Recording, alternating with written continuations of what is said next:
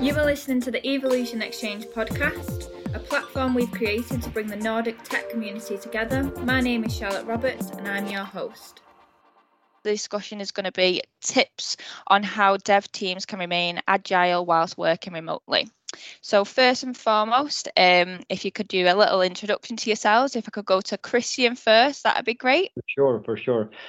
So my name is Gulliksson. I work for Kambi in Stockholm. We provide a sports book, like to a number of operators, where we calculate all the odds for different sporting events mainly. So I'm what we call an agile development manager, which is short for regular line manager with some agile coaching built into it, I suppose. And I have three teams doing like a wide range of things, developing some stuff in Java and API, and some work on a data lake, and also our core data warehousing team. So I am particularly interested in leadership and this sort of understanding motivation and being sort of mindful in that context, and learning about that, both about myself and others, I suppose. On a personal note, I love rock climbing, and that's sort of pretty much sums me up, I guess. Oh, great. I love that introduction. Thank you very much, Christian. If you'd like to introduce yourself, that'd be great. Sure. So my name is Sandström. I work for a company called Oneflow, where I'm the engineering manager.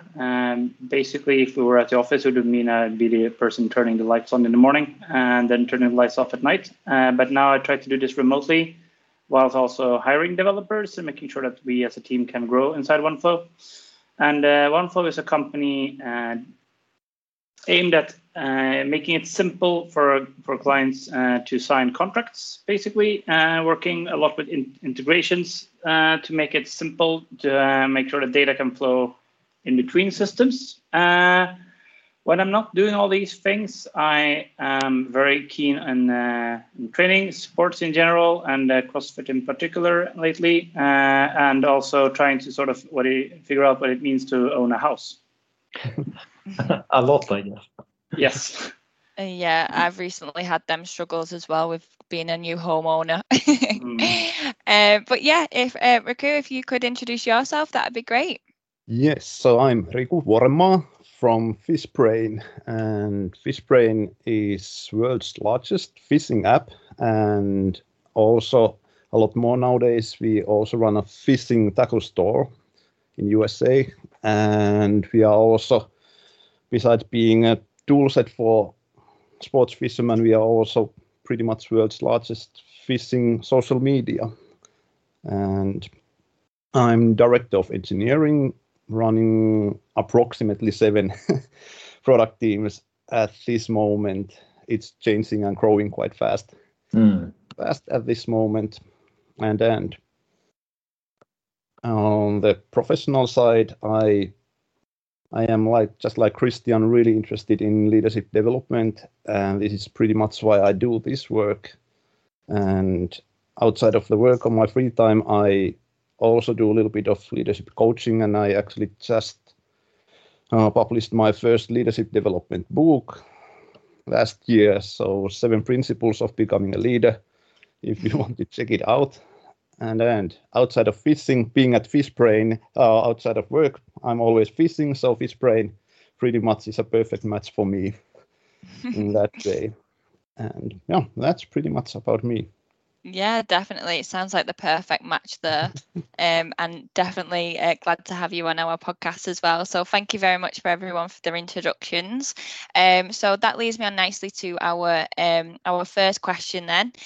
So this is Hans' question. So how to manage a growing team whilst working remotely. So if you'd like to sort of give a little bit of background behind that question, that'd be great. Yeah, so I mean, we or me at Oneflow especially have been hiring a lot of people during this pandemic. To give a bit of background, when I started Oneflow during the pandemic myself, I wasn't really sure if I would start at all because of the sort of shrouded and added layer of uncertainty that was added to our world during the pandemic. But it turned out that things worked out for me and then for Oneflow, and we came into a situation where we needed to gear up and hire more people. Pandemic or no pandemic, a lot of things had to be done, and we had to grow, and we had to become more Oneflowers. And I was, as a manager, involved in all the hiring that we're doing, especially for the integrations team. And it meant a lot of things and principles that we normally do during hiring process had to sort of be tilted a bit, because all the hiring was all of a sudden done by link, as this podcast is also recorded on link. And it's sort of different because you don't meet a person, you sort of meet an avatar of the person you see in the camera, in a way. 2D version. Yeah, exactly. And it's becomes very hard to see and grasp this. So it's been all about making sure that what you can do to see the person behind the lens and make sure that you also maintain a competency-based interview, meaning that like you ask the same questions, you don't focus too much on if the person seems likable enough for your first few interactions with this person. So that becomes a thing. Another part that's really hard is it's really hard to meet the team in an efficient way. Normally, it's sort of part of the process, I believe, to sort of introduce people to each other, make sure the candidate can meet the team real quick and get to hang out and get a vibe and of how they are doing. Now working remotely, that's obviously a lot harder. So it presents itself with a certain type of problems. And I mean, I can't say I cracked it, but we have at least sort of had a go at it since we have grown from 5 to 20 people during this year. Oh, that's quite a growth. Yeah, so if Riku, if you'd like to go first. I have to say first that we are exactly on the same situation. We start from the little bit bigger and going even bigger than those teams. And yeah, it's a different process while you are hiring people remotely. I was hired remotely myself to Stockholm, and it's a different process. But how we are cracking it is that we are pretty much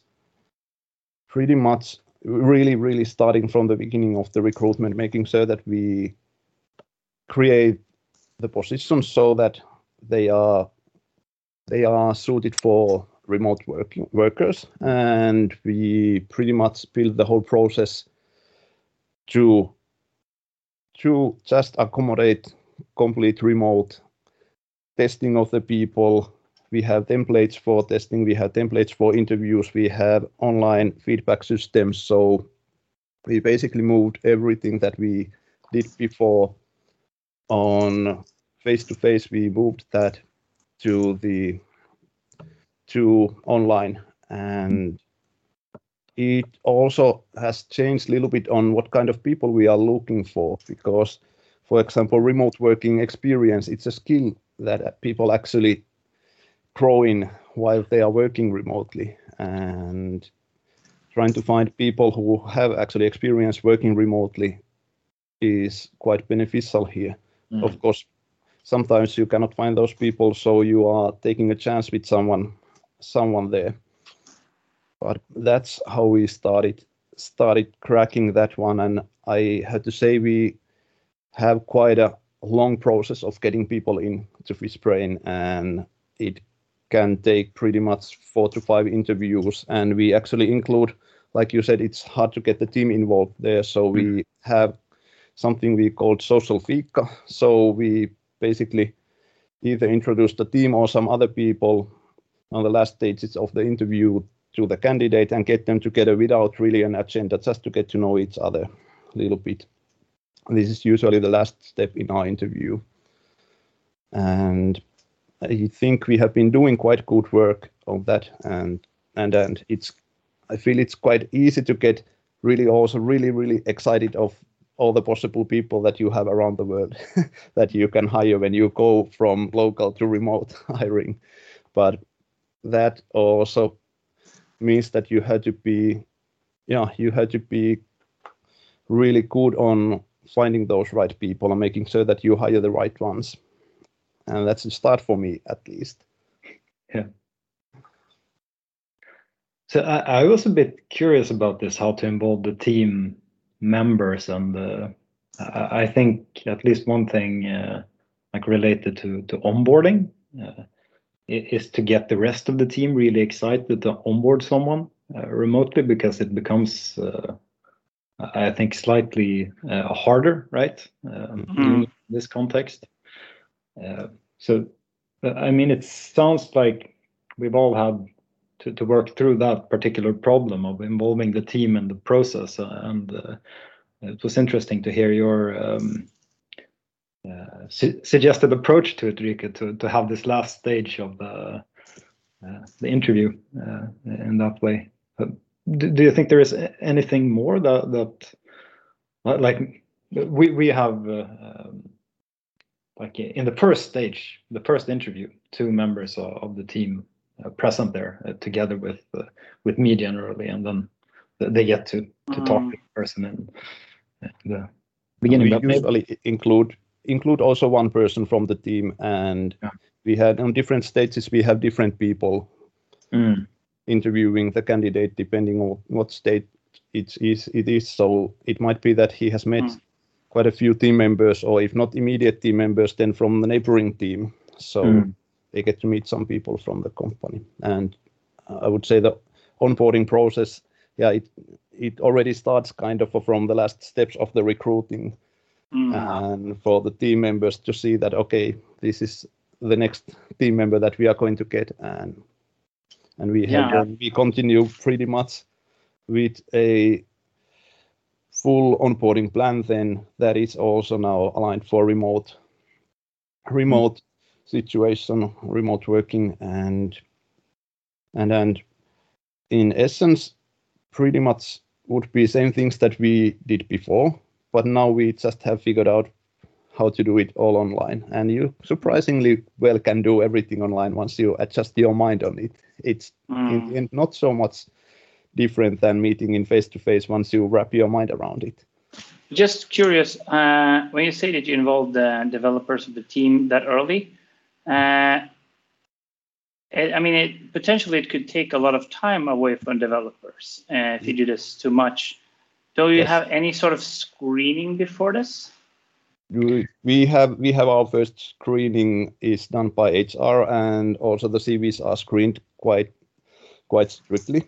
But we really think that this is the time when we need to get people involved, and this is so critical time when we are hiring people for the company. So we want to spend time here and making good hire versus not making a good hire or making even a bad hire. The cost is so huge for the company, for the team. So I'd rather spend my team's time here in the beginning, some hours from team members, than spend hundreds of hours after the recruitment is done. We do it in a similar way, only that it's me that do the screening interview, so it takes my time, and then the team joins. But even then, including the team so early takes a lot of time, and I think a key part for us has been to emphasize the value of it. Basically, that like if we, it's worth spending your time on. Just like you say, Riku, that it is such a high importance decision to make in a way. Definitely, and we are also looking a lot on the cultural fit. We are really proud of our culture in the Fishbrain, and we are not only looking for basically skill set fit, but we are really looking for do the candidate fit in the company, in the team, and can they align with our values in the company. And we spend also a lot of time on basically screening and getting a feeling of the candidates and how it would be work with them remotely, and do we feel that they could be integrated into company like any other employee even though they are remote. So at the moment, maybe off topic a little bit, but are you recruiting for like people to permanently and work remotely from now on? Yes. All right. How about Hans? Are you also? In a way, I'd say we have a few teams. Sort of one team based in Sri Lanka and one team based here in Stockholm, Sweden. And if you're going to belong to a team, and I've also noticed this, even though it's easy to say that you can work together in a team from multiple locations, yes, it's possible, but I think it sort of makes sense to have an opportunity to see each other face to face from time to time in a post-corona world. So I think it's one thing to have one team set up in one location and then have another team in another location. But I think it makes sense for to have some like this basic possibility for that team to meet up. But that's just my opinion. I know that our love of other people with deviating opinions, and I think it's fine. It's all about the company culture. And at Oneflow, we try to. I only been at Oneflow during the pandemic, I should add, but it's a very strong company culture in the sense that people from different departments hang out a lot, and you would sort of miss out on this if you weren't at the office. So even though we would not necessarily say no to a person who wants to work from another location, I still think it's sort of good if they have, at least long term, would like to relocate and come work for us on site, because that way they can become a full member of the team, basically. That's actually a similar approach to what we have done lately, that the initial period we are very flexible and can all right, full remote working if there is sort of a plan to relocate and join on site in the long term. And I think there is on the question if it sort of makes sense for the team to have remote joinees indefinitely. It sort of depends on the specific team as well, in a way, because like one of my teams, I would actually not consider that type of setup, because they really enjoy this at the office hangout, and it's an important part for that group of individuals, and for one other team I think it would work just fine. I mean, so it sort of depends, I guess. At Fishbrain we have taken a little bit different path on that, and we actually have plans to have really fully remote team members in also in kind of local teams, but we don't really talk about local teams anymore, but they are fully remote teams. And we haven't been in the office really for over a year, so everything has been remote this far, and we have made it work pretty well. It requires really good tools and really good communication, really good management from the managers. It requires quite a bit more from the line managers to actually make these teams work and get everyone included in the team and have equal opportunities in the team and feel connected to the team. But we have taken a leap to that direction while we understood that we actually can make this work, and we made it work during the last year. And then we thought that, okay, let's not restrict ourselves and let's try it, see how it goes. And this far it's working quite well. Of course, there will be these challenges like, hey, if you have 4 people in Stockholm and then you have 3 people around the world, they are not going to meet every now and then. So there's gonna be virtual after works and hangouts, or we have office party where we have a big screen connected to the people on the other end, and this way. But yeah, it also gives so much flexibility to finding the people that we really need and hiring exactly the skill set and the cultural fit that we need. And we keep it pretty much nowadays plus minus 4 hours on the time zones to keep the working hours reasonable. And that helps also. So we put some little bit looser limits for ourselves to make it comfortable for us, and especially to the remote workers, because we don't want them to be working on nights or the really, really early mornings, just to be able to join the Agile rituals, for example. You said something that caught my interest, that remote working puts some extra demands on the line managers. And I guess you've observed maybe a number of managers. Is there anything you can identify that is extra important to sort of do this successfully in a remote setting? Yes, I would say so. The actual one-on-one time that you spend becomes really important on remote setting, and how you divide that.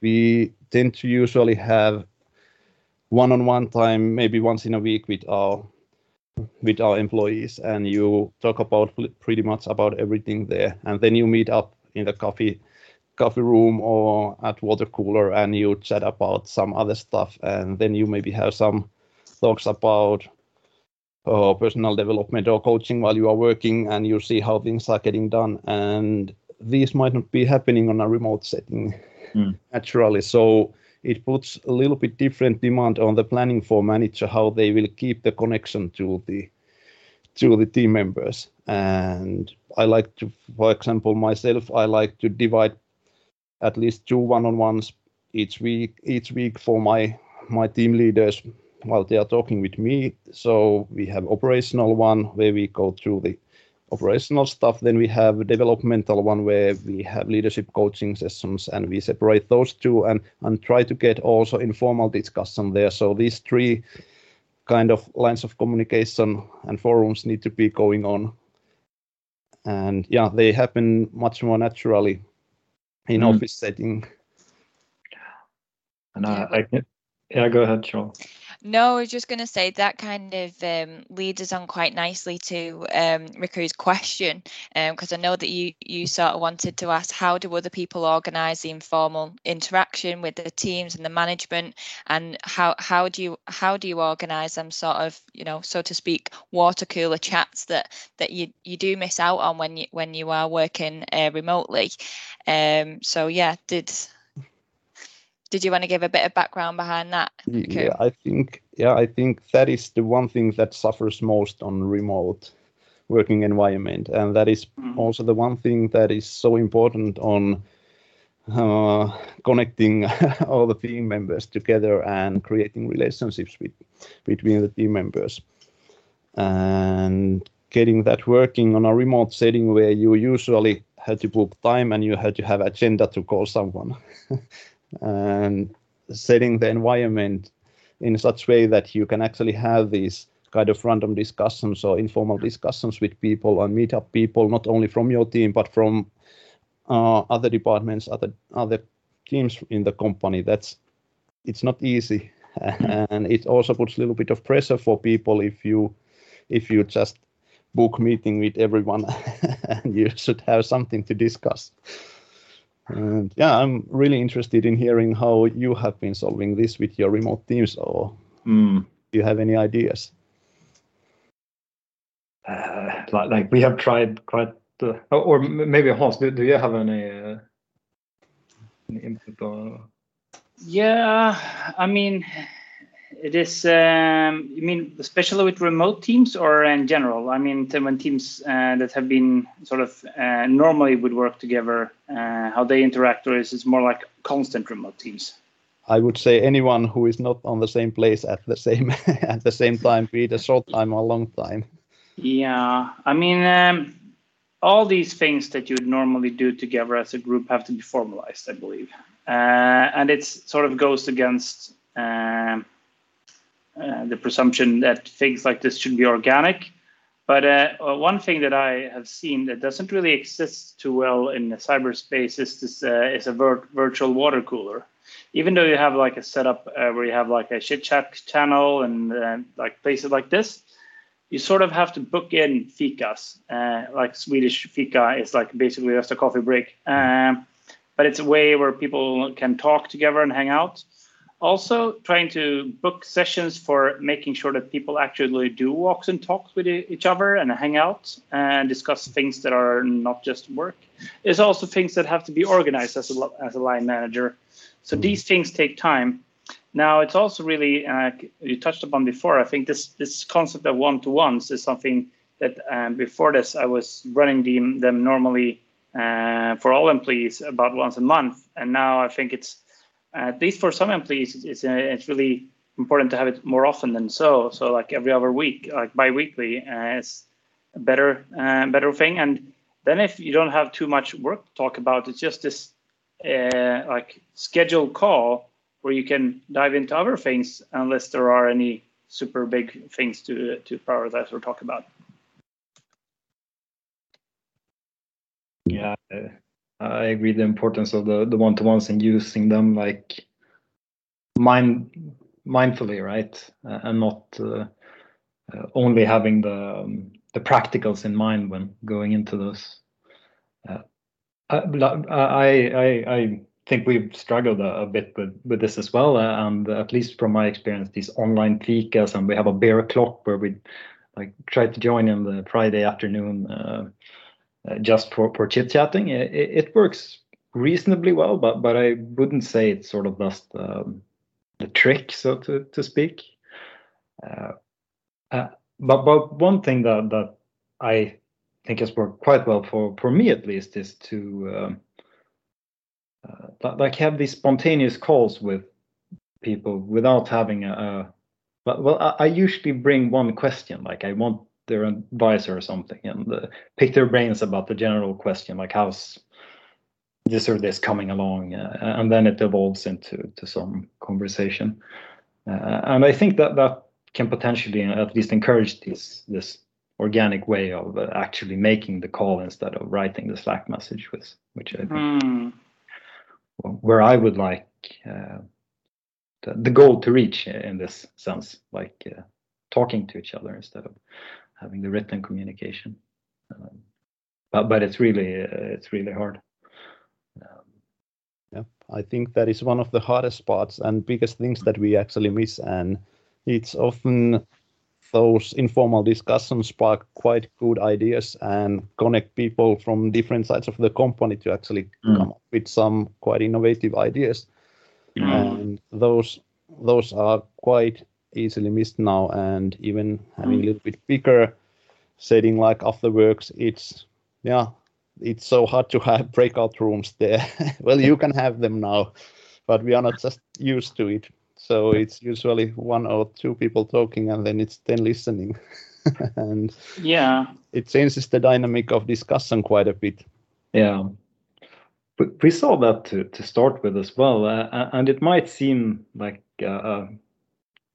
bureaucratics. The way that I think we actually solved it was to have round the table sort of approach, that type of approach to retrospective discussions and so on. So everybody gets their sort of chance to talk. And I mean, it changed the dynamics of many meetings to the better. And I think some team members actually felt that they had more room and a bigger impact on the meetings than when actually being at the office, because you got your sort of moment in the spotlight, in a sense, your chance to speak and give your input on the question at hand. Cool. That's also a good idea. And if we go back to offices, we should take that one and put that on office setting also. you take the stuffed bear or something and put it in the hands of the speaker, and then you pass it around. Yeah, yes, definitely. And yeah, one cool thing that we actually have going on to connect not only the team members but everyone around the company is we have random fikas that you get from our people and culture department. You will get invites every now and then, and there are just random people there, maybe 4, maybe 5, and it might be that it's some new people or some really new just started juniors, or it might be CEO and someone else there, and just chatting with a little bit of coffee and no real agenda, and these pretty much go out to entire company on the same moment, so everyone should have some time to do that, and it works quite nicely. But also those, I think we could have even more of those. They happen every couple of weeks, but that's only 20 minutes in a couple of weeks. Normally, at least I used to spend more time on the coffee break room. Yeah. I mean, now that's a possibility, I guess, with a few systems to have a Discord-like room set up where you always have a call, and you can just join this call if you join the chat room, basically making it a virtual fika room. So I guess it would be possible. But I think another concept that's interesting to discuss at this point is, I think, do you have a policy where you sort of encourage people to use cameras? Do you enforce it, or how do you go about it? Because I think that's something that has a huge impact. Yeah, I agree. I can sometimes ask people to do it for certain meetings, like a retrospective, for example, where it maybe matters more than a strictly technical discussion, and then most are pleasantly surprised at the impact it has, I guess. But we haven't enforced anything. It's more of it would be really nice if we could turn them on just to be able to at least see each other in the 2D setting. So we have actually remote working guidelines and communication guidelines which say that we use cameras all the time, and if your connection doesn't allow it, you can switch it off, but we are cameras on, and it makes a huge difference. It feels so strange to even talk with someone on the phone nowadays when you cannot see them anymore, because it's so normal that you talk 6 hours in a day in a video with someone. So and I think it works quite well. I think that makes sense to have it sort of in the guidelines. There are good reasons to put that. And we also created the communication guidelines and remote working guidelines quite early. And Fishbrain stating kind of when you should be available while you are working remotely, or how long are the answer times in Slack usually on certain channels if someone needs your help or tries to reach out for you. They are guidelines. We are not really checking that everyone does that. Well, you can see quite easily if someone turns off their camera. And so, but people like to follow them. They are quite reasonable, and they make the communication flow much better. So I'm quite happy that we have them. I guess it would be sort of a natural thing to adopt when you notice that it works, right? So it probably means that they are well stipulated, these guidelines.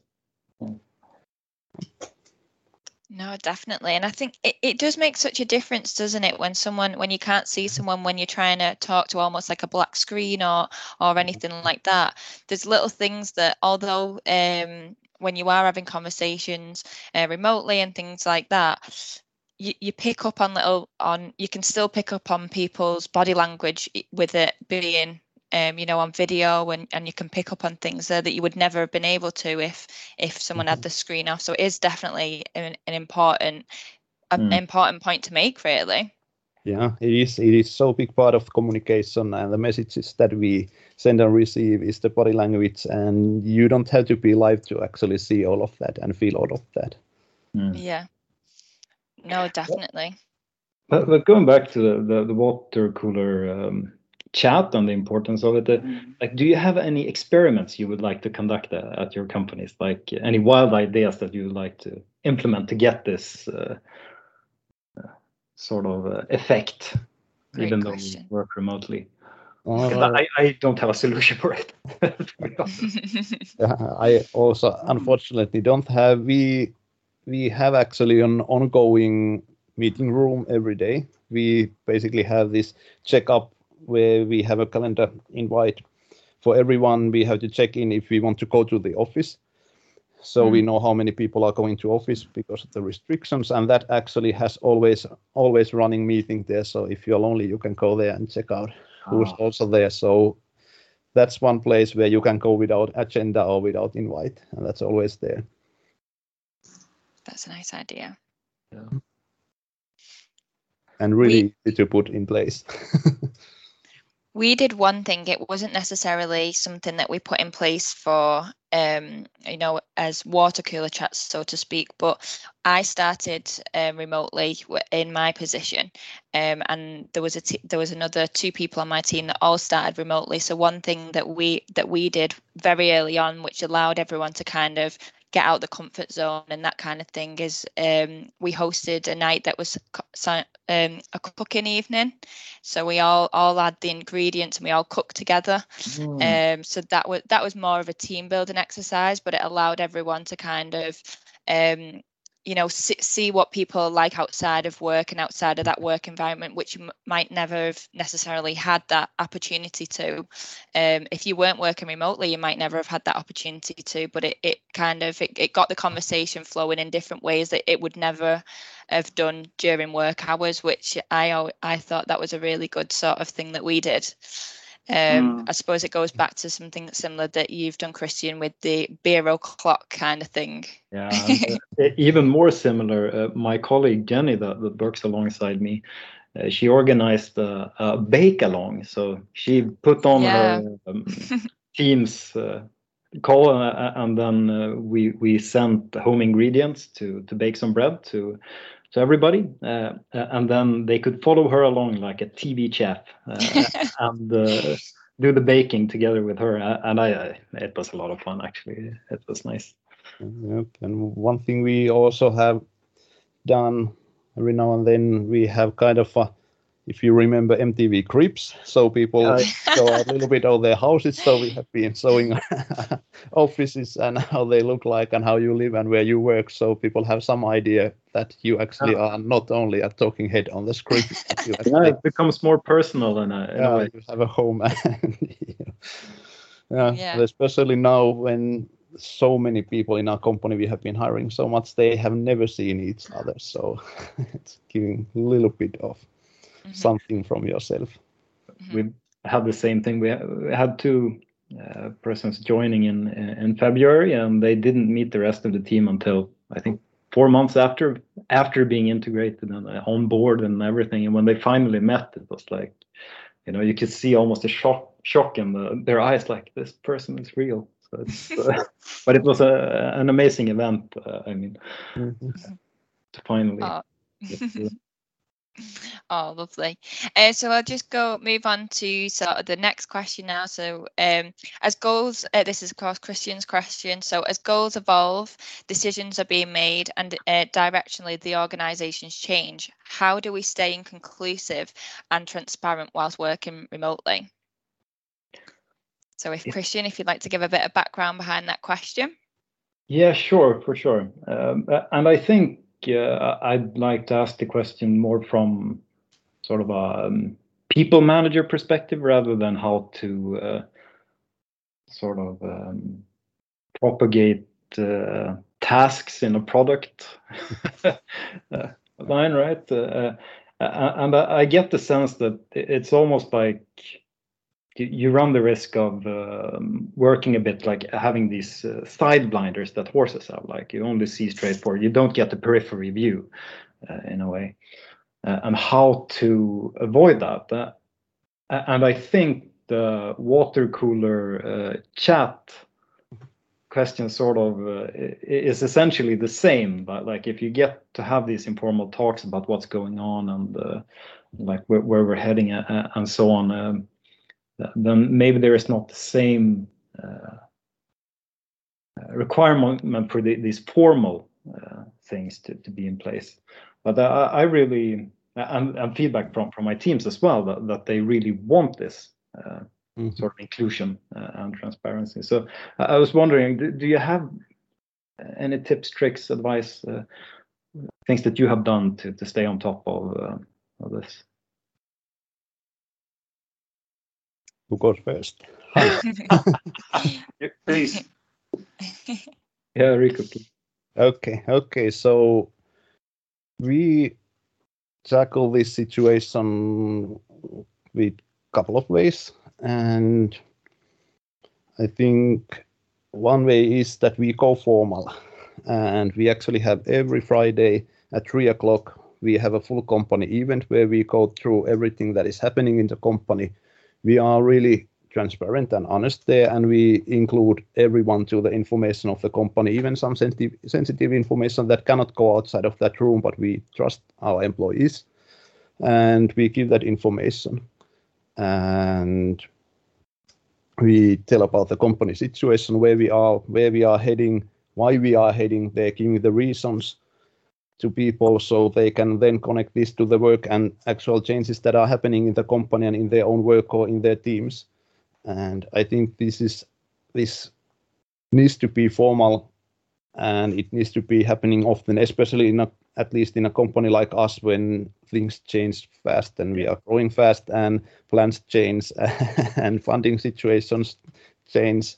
So I think it's really, really important to have this. And they are in this same 1 hour slot, we pretty much usually there might be CEO talking a little bit about the overall situation, but then we have our product teams are giving demos there, and sometimes we have some fishing trivia there to get new people also understanding a little bit about fishing, and something fun usually. And we have always the winners of the week who have been doing something special there introduced, and all the new people coming in, people leaving the company are introduced there, and they get to say hello and bye and all of this. So it works really well, and I really enjoy that company, even though it takes 1 hour from the entire company, plus of course preparation from several people, but it keeps us together, and I really enjoy that. And of course there usually then we speak to the entire company, but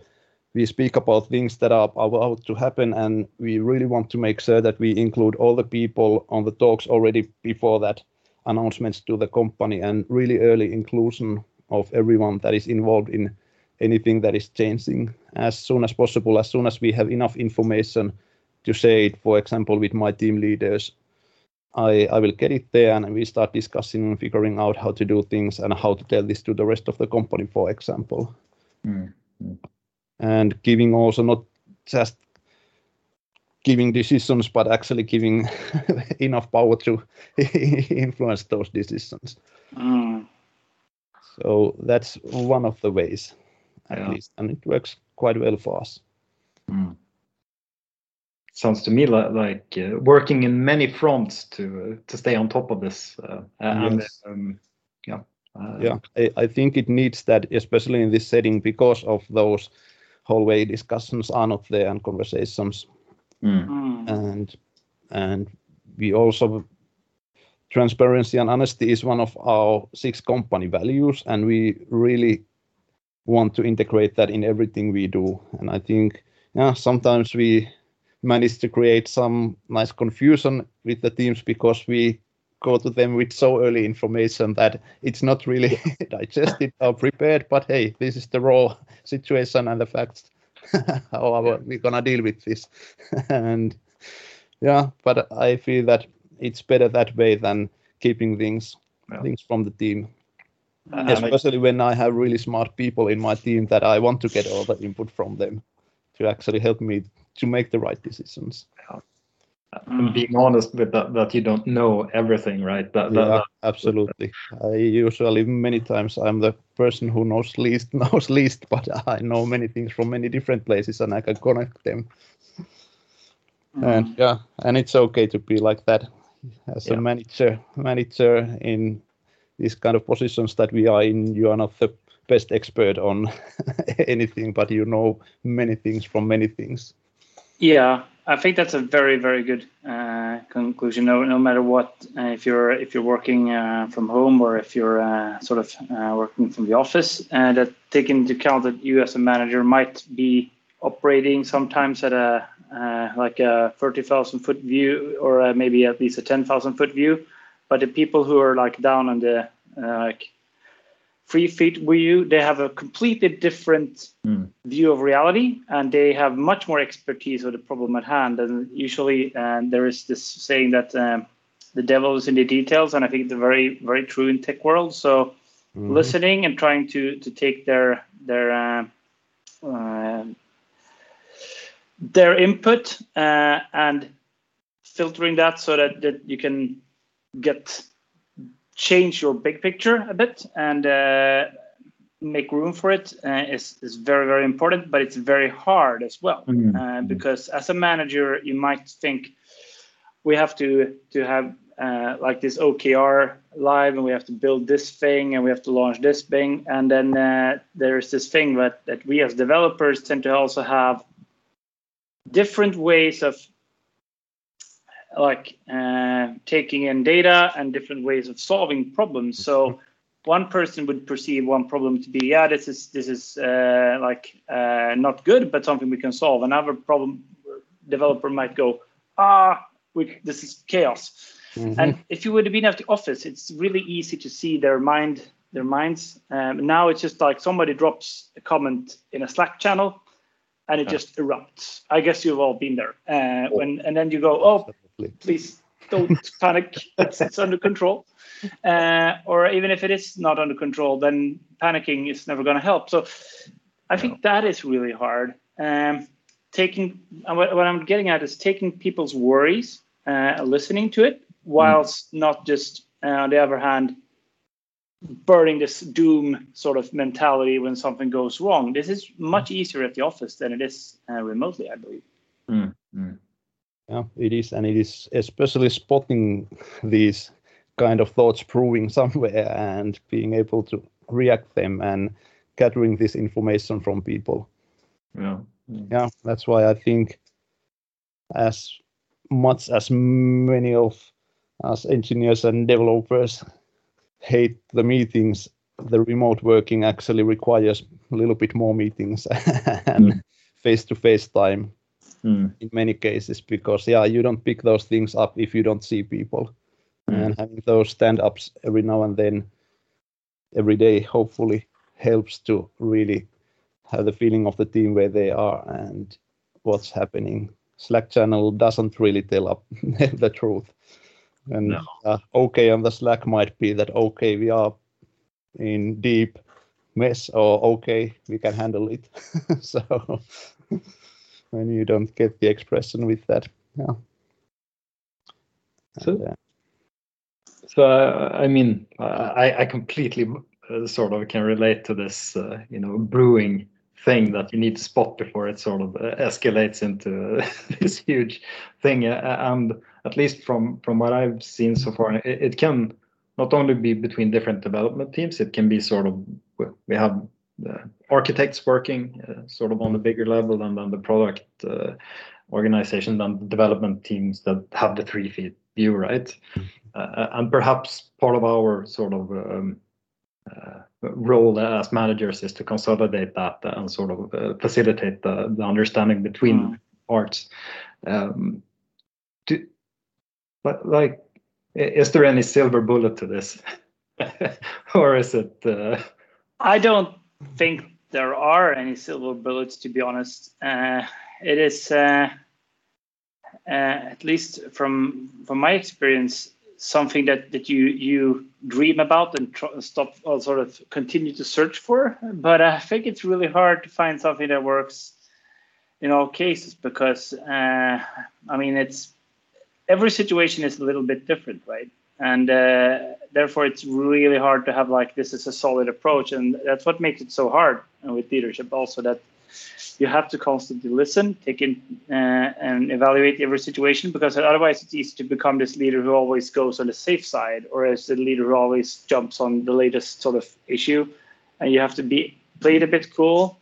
But if there were anything close to a silver bullet, I'd say the thing is to be really mindful and ask a lot of questions. I guess a bit of trying to be the Angela Merkel of the room, if that makes any sense. The reasonable authority. Yeah, exactly.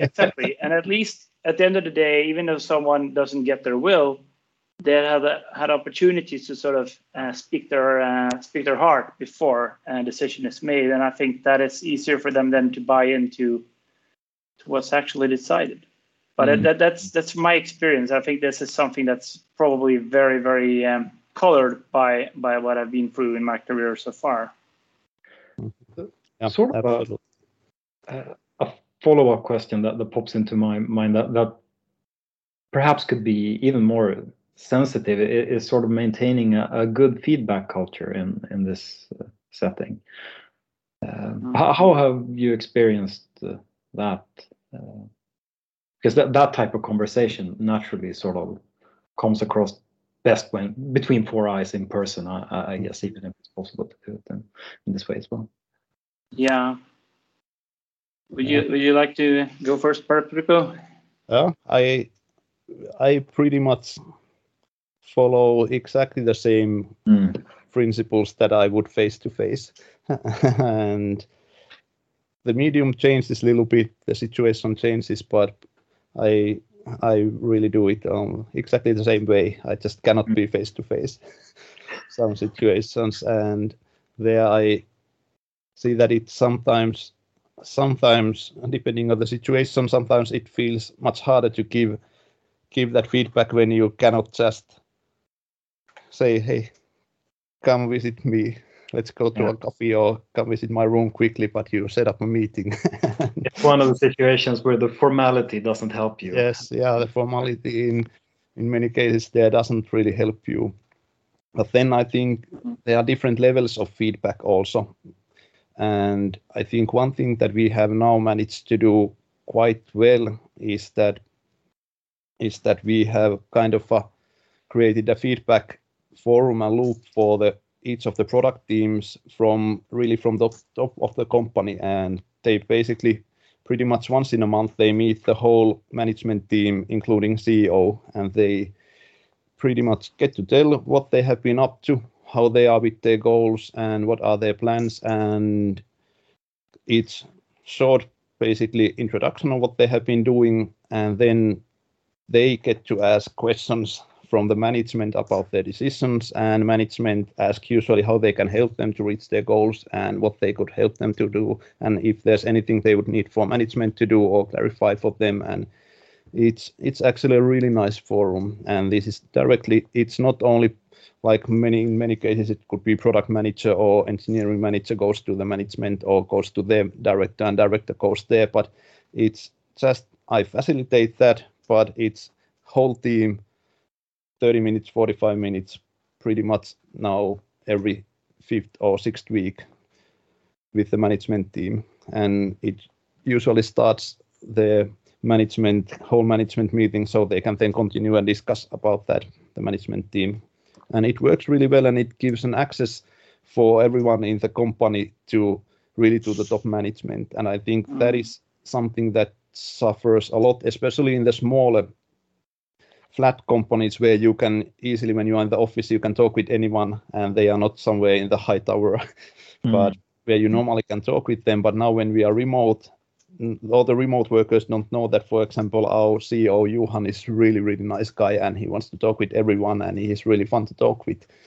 And making that call to a CEO as a new engineer might be quite hard, and getting maybe invite to discussion with CEO might be quite hard, even though he really wants to just to chat with you and get to know how you think about the company as a new engineer.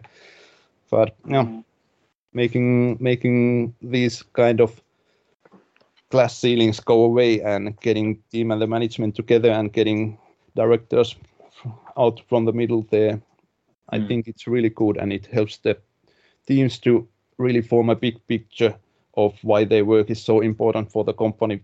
So our CEO quite often directly relates what they are working with. So this is really important for us now at this situation, because we are doing this and this as a whole company. So what you are doing now in your team and these features, so important, and to hit those goals. And this gives, for everyone a chance to understand why they are doing certain things and why they are so important, and see that there's actually the whole management group that cares and wants to help them. It's really cool kind of an event that we have. Yeah, I think that warms my heart to hear about that type of setup. I think it sounds amazing, and it really goes to the heart of what I sort of wanted out of the question as well. So thanks for sharing that. So. Cool. That's part of the culture that we really want to build through the whole Fishbrain, and no matter where you are, remote or local, to have this kind of culture where you can speak with everyone and everyone wants to help each other to reach the same goals for the company. Do you think that being remote has helped that communication a little bit? If you like that has maybe excelled it, whereas maybe that culture wouldn't necessarily be as available if you were in the office? It might well be, because this has been a result for remote working and needing to connect the management team with the product teams. So I would say that this might have not happened without being remote. So something good comes out of it.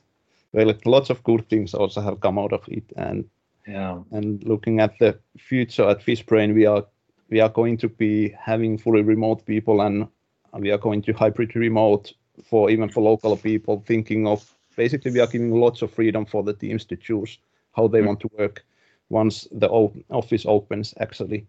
And I would imagine that many of my teams want to spend, for example, their groomings or retros together with maybe a couple of people remotely, so 1-2 days in the office, but then most rest of the time they could be somewhere else as they wish to do.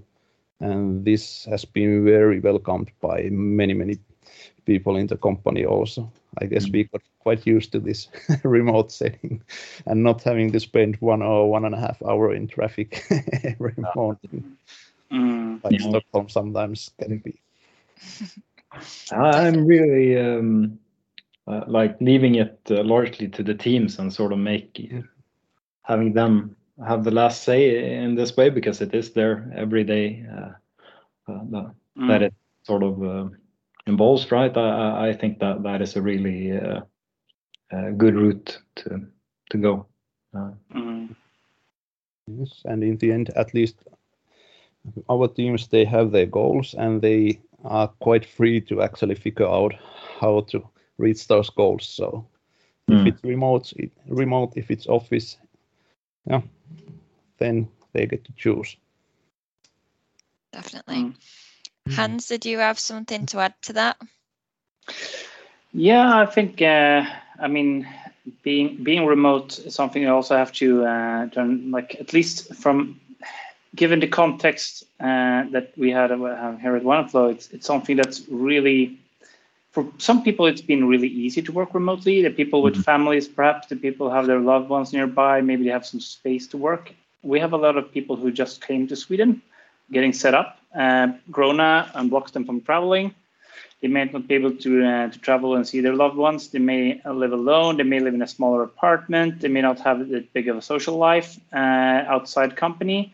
So for people with these sort of other lives than just the sort of one that's really applies to the people like that prefer working from home, I think it's important to keep those people in mind as well, and make sure that you do plan for them to be available at the office, and also for everyone to also come in from time to time, because otherwise it's going to be like this. If you have a meeting that's at like 1:00 every Wednesday, and it's voluntary to attend it, but it's always the same people who attend it.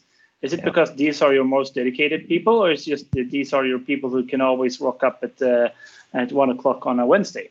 So it's all this sort of making sure that you have a system that's aligned and welcoming for everyone, no matter what their sort of prerequisite and life in general is set up. And so that's something I think is really important. I'm not saying it's very easy and that we're doing it really good. I'm just saying it's something I try to look for. And I mean, it's a bit like stumbling in the dark because you don't really get to see too much about like how people are doing, but just asking and being there to make sure that you can improve on it if needed is something I try to do. Definitely. Well, with that then, I'm going to conclude that there. Thank you very much for everyone's points.